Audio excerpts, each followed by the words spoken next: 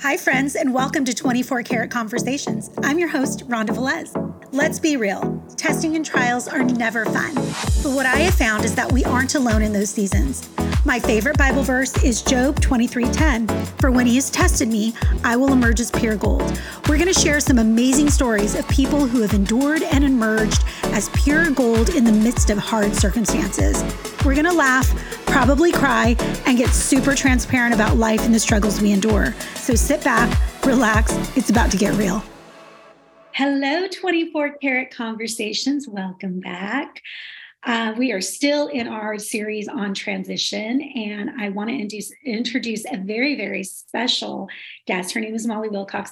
It's kind of funny because Molly she went to my church, she goes to my church, and I was with my friend Jessica, and Jessica saw Molly, and I was like, how does Jessica Shakir know everybody, right, Molly? Like, she just knows everybody. And I was like, this is crazy. Like, I can't believe you know Molly. And so we connected, and she's an author and a coach. And I just was like, you have to be on the podcast, because as I learned a little bit about her story, I thought you were perfect to talk about transition. And so we're going to talk more about what she does in her business at the end of this. But I want to introduce Molly Wilcox. Welcome, Molly, to 24 Karat Conversations. Yes, thank you so much for having me, Rhonda. I'm so excited to be here. I know, I'm excited to have you on. So I want you to share a little bit about your story and your journey with transition, because I know that you've moved a few times and you're fairly newly married. So tell us a little bit about that and how that transition from one place to the next, from being, newly married, and all those transitions kind of has happened, and what that's felt like. Yeah. So I always tell people that I feel like I lived like the Christian college American dream because I went to a small Christian school and it was a wonderful experience. And I actually met my husband on the first day of our first Bible class. So we literally met like first college class ever, freshman year. We didn't end up dating for a while, but we did end up getting engaged. So we were like the ring by spring story. And then we ended up graduating early to get married. And while we were kind of preparing for graduation and preparing for marriage, we felt the Lord asking us to move to Colorado. And so we were like, okay, we were in this little tiny school in the middle of nowhere in Indiana. And then we were going to pack up everything we owned right after graduating college, getting married, and move to Colorado. So that felt like a big transition, because I was like, okay, I'm leaving my identity as a student. I'm suddenly working. My husband's working. I'm suddenly married. And now I'm living in a new place with no connections and kind of no context. And we moved to a very rural mountain town. And then a year later, the Lord asked us to move again. And I was like, wait a minute, you're kidding. Because I thought that, just adjusting from all those things in 1 year, it was like a really big, hard transition. Just one of them would have been, but all of them together felt like a lot. And then the Lord was like, actually, I'm going to ask you to move again. And I was like, oh no, like this means new friends again. This means building a new community again. This means new jobs again. This means like new schedules, new grocery stores, like all the things. But the thing that has always stayed constant is God. And so I learned very quickly in this journey of like quick transitions, how to really rely on the Lord and how to really understand that. Now I feel like transitions actually excite me, because I'm like, oh, God is always moving. And so we kind of have to move to keep up, And so I'm like, I want to be a part of what God is doing wherever that is, whether it's asking me to move or change positions, change jobs, or even just change friendships or relationships. So that's a little bit of my backstory with transitions. Yeah, I think with transitioning, when you were talking about moving from Indiana to Colorado, and I'm sure at some point, I mean, I when I talk to people about like, especially transitional moves, like when God asks you to move, and it doesn't always make sense, right? Like not everybody is, people think you're like crazy. I remember when we moved here, people were like, why would he ask you to move to Nashville? Like that seems ridiculous, right? Yeah. But to move again, did you ever feel like at some point, like, did I hear you wrong? Did you say Nashville and I went to Colorado? Tell me a little bit about that. Did you ever feel like I heard you wrong, God? Oh, yeah. I think a big part of my walk with the Lord over the last couple of years has been learning how seasonal sometimes our callings are. Because my perception leaving a Christian school, I tell people we even had a calling and career office at my Christian college. Like it was like calling was this big word. And I thought, oh, you get one, like you have one calling and you do that for life. And then I left school, got married, started work, and realized very quickly, like, actually, God calls us to so many different things throughout our lives. And we have to be in constant relationship with Him, listening to Him for Him to call us to something different and being willing to be disrupted and say, okay, this was a calling, but it was for a season and I'm going to let this go and go to the next thing. But I remember just like honestly experiencing a lot of shame and kind of guilt when I was calling like even family and friends and saying, yeah, we're feeling like we're going to move to Tennessee. And that ended up happening very quickly too. So it was kind of like within 2 weeks, we were like, we're moving to Tennessee. And I remember people just being like, did Colorado not work out or like what happened? And that caused so much doubt for me. But I was like, it's not that it didn't work out. It was that God had it for us for an appointed time. And it was, the time was over and we knew when it was over, we sensed it ending and we knew we had to go on to the next thing. But in the moment I was like, oh gosh, this is really hard. Now looking back, of course, it makes a lot more sense. But I think you have to just get around people of faith who are going to say, you know, like, it's not you hearing God wrong. It's just that like God is continuing to speak to you and He'll continue to speak a fresh word and a new word. Yeah. And I think, when you're in alignment with people who are supporting you and knowing the voice of God, because I feel like, when you're around people that don't know, what the call of God really means. I mean, when you delay that, when you don't follow the voice of God, there's just never anything good that happens on the end, the back end of it. And it's so funny because last year I not only changed where I lived, but I changed a career that I left a company after 12 years that I was there and went to a new company. And I couldn't explain why. I just felt like God was moving me away. But I feel like that isn't always forever. It's like sometimes God will call you back to another place with a different role, a different position, maybe something, in a different company. Like it's kind of like you just have to listen. And I remember just feeling like God say, it's time. And I was like, but it's comfortable here. And I think that that's the hard thing is the minute we get stuck in that comfortable place, it's so hard for us to move and trust that God is really in it. And I feel the same. Like I've had to listen to God's voice and kind of zone out everybody else around me, because otherwise I'm worried about everyone else's opinions and the shame that it feels like, oh, I'm moving to run away from something. I think that those are all like really normal feelings that we have, and we have to also grieve them.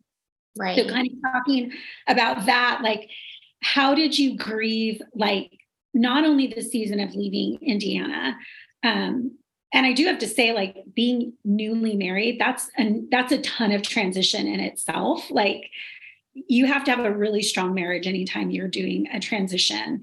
Right. What do they say?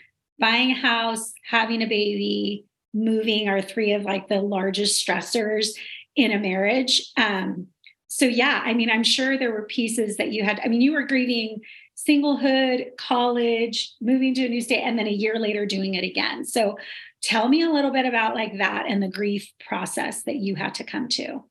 Yeah. Oh, it's so interesting because I feel like, at least for me, I tend to be an optimist. And so I try to kind of look at everything in life with rose-colored glasses. And I'm very like, I like to romanticize my life a little bit. I'm like, everything is awesome. Like, even when it's not, that's kind of my attitude. And my husband will say that I think first and then I do, like I act, and then last I feel. And so I think that's definitely how I did that transition, which now I feel like I've grown in wisdom and I'm like, okay, that's not exactly how to do it. But I would kind of like make the decision and think about it and be like, okay, this is what the Lord said. We're going to act. And then later be like, okay, now I need to feel all those feelings. So for me, it came a little bit delayed. Like the grieving process didn't even really happen until I was in Tennessee and had been in Tennessee for a few weeks. And I was like, oh, this is really hard. Like I'm the new girl again. Like I'm trying to kind of like figure out how to make friends here. And another kind of part of this story was I didn't have a job when we moved to Tennessee, but my husband did. And so I felt very abandoned by the Lord for a while because I was like, where are you in my story? Like, it feels like you're just in his story. So how does this work? And obviously newly married, it was like, how do I even bring this up to my husband? So that was very interesting. But I think now I've learned that I don't feel like God is not afraid of our grief. And I feel like in the past, I also thought it had to be something huge for me to grieve it. Like I was like, oh, you grieve like, a marriage falling apart or losing a family member. You don't grieve like changing friendships. But now I'm like, oh no, like you grieve that and you have to bring it to the Lord and say, like this hurts and I'm sad. And there's been moments now in my life where I feel the Lord's sadness with me. And like you said, sometimes things are for a time. And so I remember leaving Colorado. I had one friend who I did not make a lot of friends while I was there, but I had one friend who I was like, man, this feels like a soul friend. Like it feels like we were just meant to meet and be friends for forever. And so leaving was just so hard because I was like, when am I ever going to see her again? And I remember the Lord just saying like, you have to trust me. Like some friends are for a season and I might bring you guys back together. Like you just don't know. I know you've mentioned you have like another older friend coming and moving into this area. And so it's like the Lord is just infinite in the way that he does things. And I still honestly sometimes think like that friend might end up living near me again at some point. And I don't know how or why, but I just have faith at this point that I'm like, the Lord was sad that we had to separate, but also like, when you live on mission, you're like, okay, I want that person to be on mission and they need to go where they need to go. And I need to go where I need to go. And we can stay in touch as best as we can. And then just trust the Lord that he'll bring us together at some point. Yeah. And I think you said the word abandoned. Yeah. And that struck me because I think that's such a great feeling word, right? Like a lot of times we don't actually say how we feel. Or tell the Lord how we really do feel. And you can be in a season of transition and be happy and be sad and hold both together, because when you do something like moving across the country and there's friendships that were solid and you had them there or family that was, there. I know like for my husband, like his whole family's in California. So it was a larger grief process for him than for me because my family's here. So I feel like you have to like grieve it and actually name it and to tell the Lord, like, I feel abandoned by you. Right. And I think, and you can probably relate to this.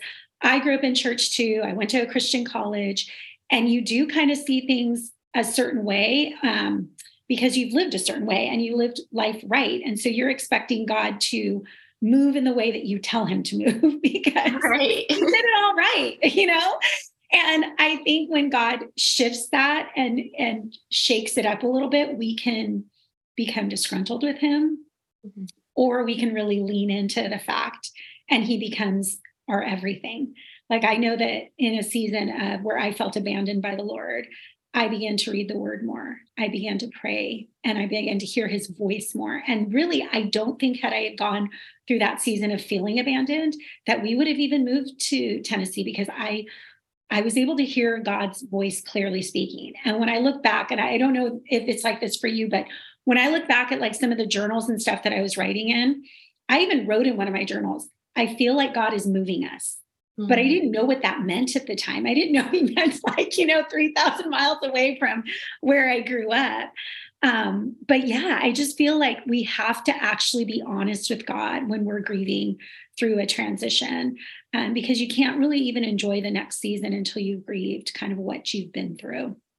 Yeah, I totally agree. I feel like I almost felt like a sense of shame for being disappointed, and that was keeping me from God. And I talk about that a lot in my book because I feel like the first step is that honesty and that openness of just saying like, I'm going to go and I'm going to pour out my soul before the Lord. And I'm just going to tell him every emotion I'm experiencing, and I'm going to trust him with that. And that's just it. Like, that's the period, which I think for us in our culture is sometimes hard because we're like, well, is he going to get up and do something? Is he going to go and move? Is he going to change my circumstances? But I talk about it in the book and I'm like, sometimes God is just there to almost like just hold your hand and be like, I'm here with you. Like, I'm here with you in this. And that's kind of what I learned to like kind of love about transitions. Cause like you're saying, it's like this good heart of like, man, this feels really hard, but also like I feel God so close. Yeah. And I think, anxiousness comes a lot with that as well. I think we live in a time where everything is instantaneous, and so we want God to complete it in the way that we see it. And I think he doesn't work that way. He doesn't work on our timeline, that's for sure. And the outcome definitely isn't always what we've prayed for or, thought we wanted. But I feel like in the anxiousness, you can often start to doubt what God has called you to.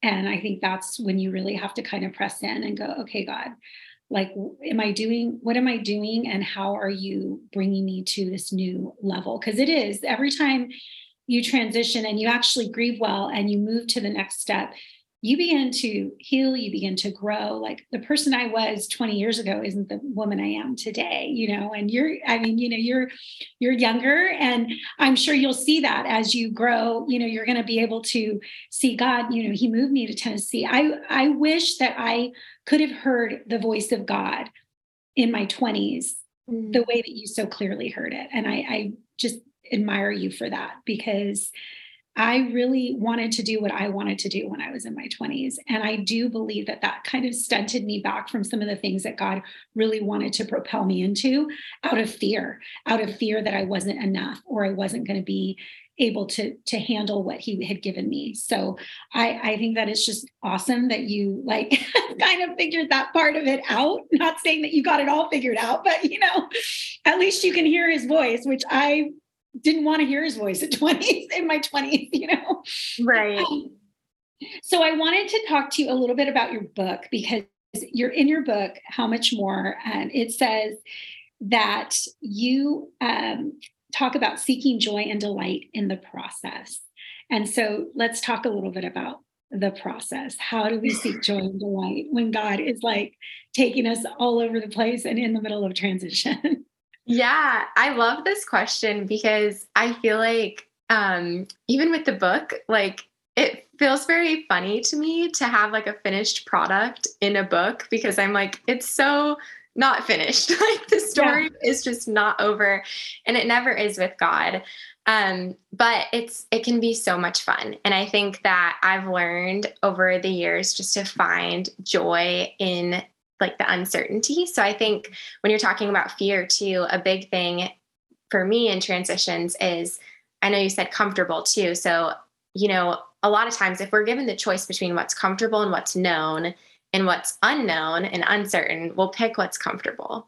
Mm-hmm. But faith literally means to like believe in what you can't see. And so in a transition, that means to step into the unknown with God and to say, like, I believe that I'm going to go from glory to glory, because that's what the word says. And so I'm going to go into this next thing, unsure of what the road might look like and how many, bumps there'll be. There will be like highs and lows, of course, but I'm going to believe that if God's calling me to this and he's asking me to move into something new, I'm going to go. And I think it can be really fun on the process, because you're able to say, we're not there yet. Like we're not at the end yet. And so even in those moments where it's like a very low, you can still say like, I'm believing in faith for what God hasn't yet revealed, what I don't see, what is uncertain, but the certainty is God. And so I know I can have joy because I have God with me this whole time, no matter what. And so I'm walking in joy and excitement even, because I know that God holds the future. Yeah. With anticipation, right? Yeah. And I think fear and trust are very closely linked. Mm-hmm. I know that I've had so many issues with trusting God, and that comes from a lot of my story, a lot of, things that I dealt with in my childhood. But trusting fear is something that like, I was always waiting for the other shoe to drop or for something to go wrong. And so I've had to like really lean into Jesus and say, you told me that you're going to take care of me, and, you take care of the birds of the air. And so why wouldn't you take care of me? I have to remind myself with those scripture verses, because if I don't, I can so easily fall into, you're not coming through. I don't see you. I can't see what you're doing. And I think that's really, and for Christians, and, we're supposed to, those are things we're supposed to know and do, right? But I think we're all guilty of not trusting Jesus and not thinking that he's going to come through. He always does. He's never, they always say he's never late. He's always on time. It might be at the 9th hour, but he's always on time. And I think once you've stepped into a new transitional season and you look back, that's why I love journaling. Are you a journaler? Oh yeah. Okay. Yeah, I'm such a journaler. And I literally opened a box up the other day, and there was, I probably have like 40 journals in there. And I look at them, and when I look back at them, I see, oh my gosh, God has never once let me down. Like never once. It may have not been the way that I saw it happening. It may have not been in my perfect timing, but when I look back at those journals, I see God's faithfulness. And so I always encourage people that I'm coaching, like, journaling is so important, whether it's from a business standpoint or a personal standpoint. Like, journaling is such an important part of our lives, so that we can see what God has truly done. So I don't know. How do you, tell me a little bit about that. What do you think about journaling, and how has it impacted you? Yeah, I love talking about this because as a writer, I talk a lot about like why we write. And one of the main reasons that I believe we write is because it draws us to remember the Lord. And so I think a lot about the connection between writing and remembrance. And I think it's so cool that God even gave us his word as his main way of communicating, because he was like, this is like how we remember. And I think about all the scribes and how the word has gotten passed down. And I think that's just like so cool. But while you were talking, I actually thought of a testimony about journaling. So I feel like this is tell me. A cool little story. So I was praying, and my husband and I had lived in Nashville for a little bit, and we were living in an apartment, and I was asking the Lord where we were going to live next. And I was like, I'm very future oriented, forward thinker, if you couldn't tell.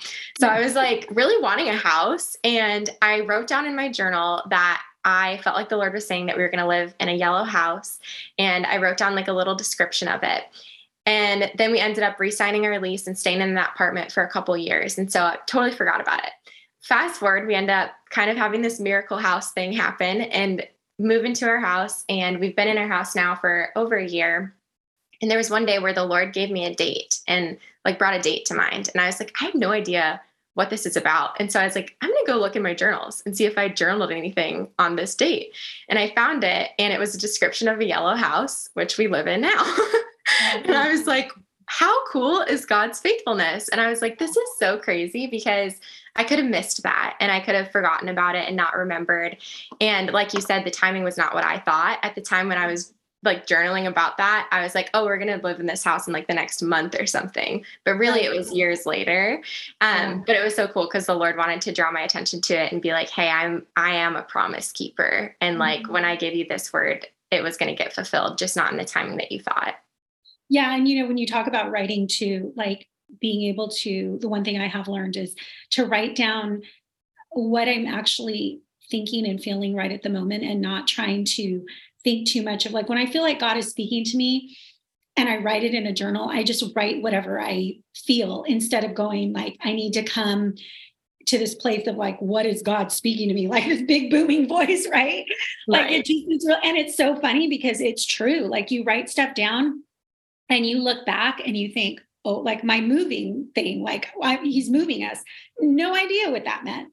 But, to be able to look back and go, man, like God was already preparing me. Like he prepares us before we walk through things. And sometimes we miss that because we are so caught up in whatever we're doing. But when we're able to journal and look back, I always like to look back. We're recording this at the end of the year.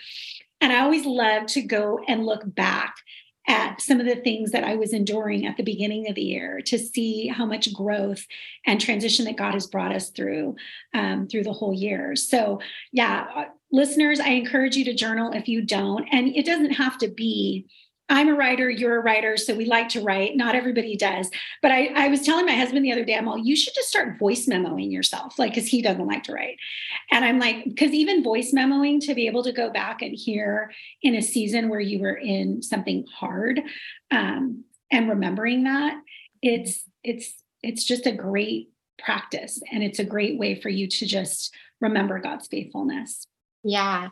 And talking about transitions too, I think that's one of the best things when you're approaching a new transition to go back and look at God's faithfulness. And so having that documented in some way is so important, because you can go back and you can say, oh, God has done this before. And so that will build your faith to move forward and believe like he will do it again. Wow, that's so good. That's so good. Well, I am so happy that we got to have this conversation today, but I have a couple fun questions for you that you don't know about. Okay, so what is your favorite Starbucks drink right now? Oh, I'm a peppermint mocha girl because it's holiday season. So all the way. Yeah. I know. I wish I was. I was telling someone the other day, I'm like, yeah, I'm not really. I just like my black coffee. I'm like, I'm not fun like that. I try, like I buy all the flavors and everything, but then I don't ever make them because I'm like, no, I just want black coffee. I love that. What is the biggest misconception that people have about you? Oh my goodness. That's a good question. Well, on the internet, I don't know if this counts, but a lot of people say that I seem introverted, but I'm not. So I think that's a misconception, because I feel like I seem like kind of more studious, because people are like, oh, she writes books and she likes to think a lot and study. Yeah. I'm like introspective looking, I guess, but I am a people person. Like if I had it my way, I would just be around people all the time. That is so funny. I am a total introvert. Can you believe that? I do believe it. People are like, you're in sales though. Like, how could you possibly be an introvert? And I'm like, because I can do the sales when I need to. And then I want to come home and put my comfy pajamas on and sit in front of the fireplace. Yeah. And I can only do so much of people, and then I have to go in my cocoon. So I love that. That's awesome though. I wouldn't have thought you were an extrovert though. You're right. That is a misconception about you, but now I know. So it's the glasses. Yes, it's the glasses. Yes. Just look studious all day long. So I want you to tell our community where they can find you, where they can get your book, how they can connect with you, and tell us a little bit about your coaching. Yeah, absolutely. So I have Instagram and TikTok mainly, and my handle is at Mrs. Molly Wilcox. And that's the same for my website. It's just mrsmollywilcox.com. You can find all the information for all of the things on there. My book came out in August, and it's called How Much More with a question mark. It's available on Amazon, Barnes & Noble, Books A Million, kind of anywhere you would buy a book. So you can find it there. And then coaching, I do mainly writing coaching. So for anyone who's interested or even doesn't consider themselves a writer yet, but is kind of like, oh, I see there's value in this and I want to start remembering what the Lord has done, and maybe want to start thinking about getting a message out into the world in some way, I'd love to connect with you. So that's on my website as well. That's awesome, because I think a writing coach is so amazing. I think it's really intimidating to write. Yes. Even when you do write, like you look back and you're like, oh my God, that sounds so awful. Like I should have written something different. But yeah, you just have to step into it. If you feel called to it, like step into it, because I feel like it's going to touch someone's life. Like it doesn't have to be, a New York Times bestseller, but just getting your story out there is so important. So thank you so much for being here today. I just so appreciate you. And we look forward to connecting with you, and 24 Karat Conversations. Do not forget to like, subscribe, and share, and go follow us on 24 Karat Conversations podcast. And until next time, sparkle on. Bye.